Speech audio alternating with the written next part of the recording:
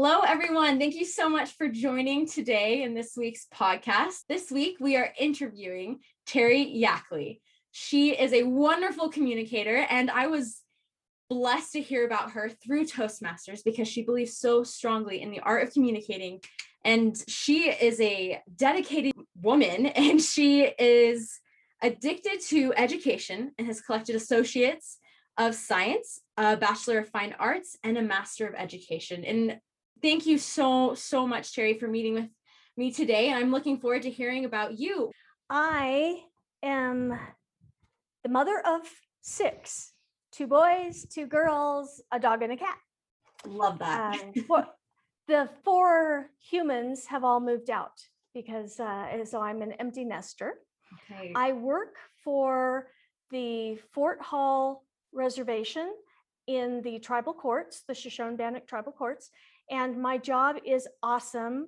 I get to work with people who are getting out of jail and coming back to the community, who need some help and who need a kind of a scaffold to help get started back in their community. So it's a really wonderful job. And I live in Shelley, Idaho, which is the epitome of potato-ness that you could have. Good point. As a matter of fact, down the street that I live on, every September, there is a parade where a gigantic potato comes through. So I really do live in the potato center. Can you explain to me, why is it that you love communication so much? You say that over and over again, that this is something you truly believe in. Why is communication so important to you? Because I recognize how hard it is. My goal in life is to be as kind as possible. And kindness doesn't come without some understanding. And the problem with communication in the first place is that it's two-way. Have you ever had someone say to you, "You're not listening to me"? Oh, absolutely. I hate that. It's not true. It's two-way. Right. If you think I'm not listening, then you're also not giving me the full message. Right. So it has to be two-way. And so that makes it much easier to be kind to people when you know where they're coming from, what they're thinking, and what they need. Wow. And do you have a specific experience where all of this stems from, when you first started thinking, wow, I need to either be a better communicator or I need to help others learn about communicating in a more effective way? Well, that's kind of an interesting story. My little sisters spent a lot of time in the crib together, and they developed their own language. And someone had to go to speech therapy with them when they were in kindergarten, 1st and 2nd grades, so that we could share the information. But my mom had another new baby then, so I was elected. And then when I had my own children, my 4th one was on the autism spectrum. Oh, wow. And he wasn't communicating, but he was too young to communicate for most people. I would say, "Oh, I'm going to get him tested. I know that there's an issue that we need to work on." And they'd say, "He's 9 months old. What do you want him to do?" And you can tell that there's something wrong. So not only had I been trained to try to be a speech therapy person when I was a little girl, Right. but then I had the opportunity as a grown-up, and it was so useful to understand and to be able to start it so early. So at 10 and a half months, he was in his speech therapy. What tactics were used in that situation? Well, communication isn't just speaking and hearing. Communication is also, when your little kid puts its arms up like this, what does it want? It wants you to pick them up. Yeah. Right? And if they do manage to point to something like a cookie, does the kid want the cookie? Sure. Right. At the time, he didn't know how to point, and he couldn't fathom the idea of communication. And I taped pictures of all his favorite things onto the refrigerator low enough for him to be able to point. And I taught him that when I didn't know what he wanted, and he was sure I didn't know what he wanted because he was throwing a tantrum, I would have him take me over to the refrigerator, point to the one that he wanted. Wow. Yay. What is so amazing is that in his senior year in high school, he won student class president. How do you do that? You have to give speeches. You have to express yourself. And here, yes, but that is amazing. And I know it's because we got the speech therapy started as a baby. So can you explain a little bit about how you came to find Toastmasters and how you have grown through that process? I have a dream. I still have this dream Good. that when I grow up, I'm going to get to be a teacher at a university or a college. And I went for a job interview for one of the teaching positions at our local school in Idaho Falls. Oh, wow. And I made to the top 2.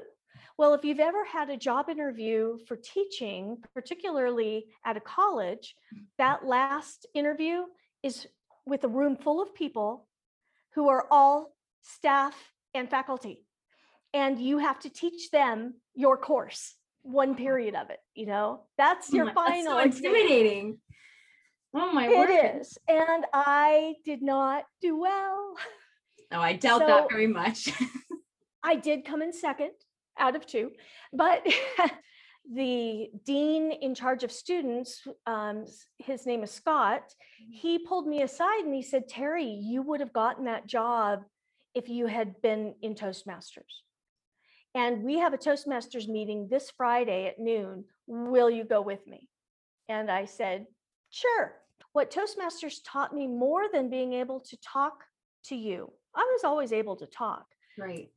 What it taught me was that I was equal with the people in the room, with all of those intimidating teachers and all of the administrators in their suits and ties. I had a really hard time feeling like I was equal. Right. And Toastmasters gave me the opportunity to learn that I was equal.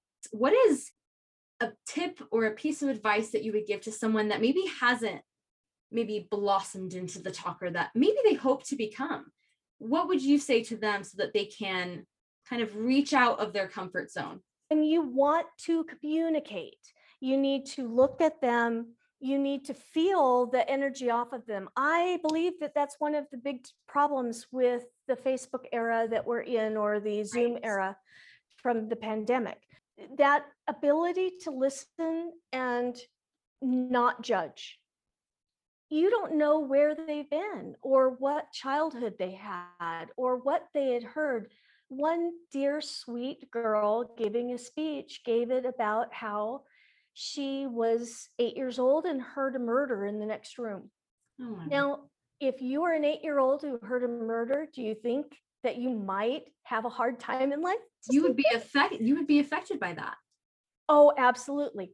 And so if you don't have this really unjudgmental, accepting, believing attitude in the first place, right, how are you ever going to communicate with that girl? You can tell her 100 times, just stop drinking. It's not a problem. Go to AA, you'll be fine, stop drinking. But until she fixes the problem that started when she was 8 years old, of her feeling so inadequate to be able to help somebody that she wanted to help, there's nothing that you can say that you could communicate to her that's going to help. Right. However, once she communicates that to you and you get to put that into your own toolbox of understanding of human beings, then you're going to be better at the next one. Absolutely. And the next person who has trouble, you're going to be able to listen to better. Absolutely. And something that came to mind while you were saying that is the difference between empathy and sympathy, of trying to connect with another individual, but not really having that same experience. Can you kind of dive into your experiences of working with these individuals and having empathy versus sympathy, or if you have been able to experience any of those things, what that's been like for you? Well, it's a very unique situation because I do not have the same cultural background as many of the people I'm working with. Mhm. And so I am very particular not to sympathize, not to, I, I don't want to come across like I can make everything better. Just help, just come to me. I'll help you. I'll make you all better. Life will be great. You can't fix people. It doesn't work that way. I say a lot of times, there but for the grace of God go I. I don't know who said that quote in the first place, but whoever said it was right. Because if something like that had happened to the wonderful girl, if that happened to me when I was 8, I would be a different person.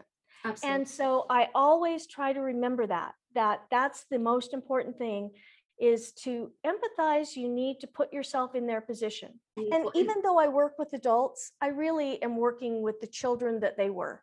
That's what I care about, the children that they were. The inner child. I mean, we are all still children at heart, and we have our inner child that we have to take care of, we have to love, and we have to talk and communicate kindly with. I think that's something that we completely forget about as adults, to treat our inner child as kind as we would treat another. That is the one place where you got me.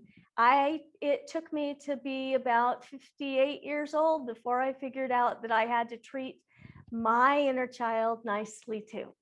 Right. And because nothing I did was good enough in my estimation.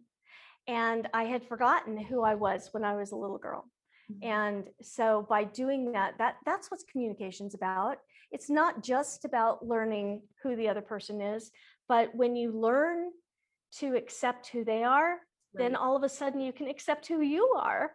Absolutely. And I'm kind of weird. So aren't we all? yes. I love that. Thank you so much for sharing that. And what would you say would be your biggest takeaway through working with the people that you work with at your job? I have to work at being open to a wide range of lifestyles.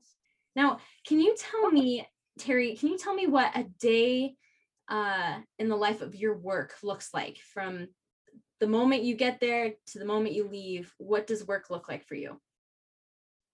Well, that's kind of seasonal, in that I also write grants to keep funding this kind of work.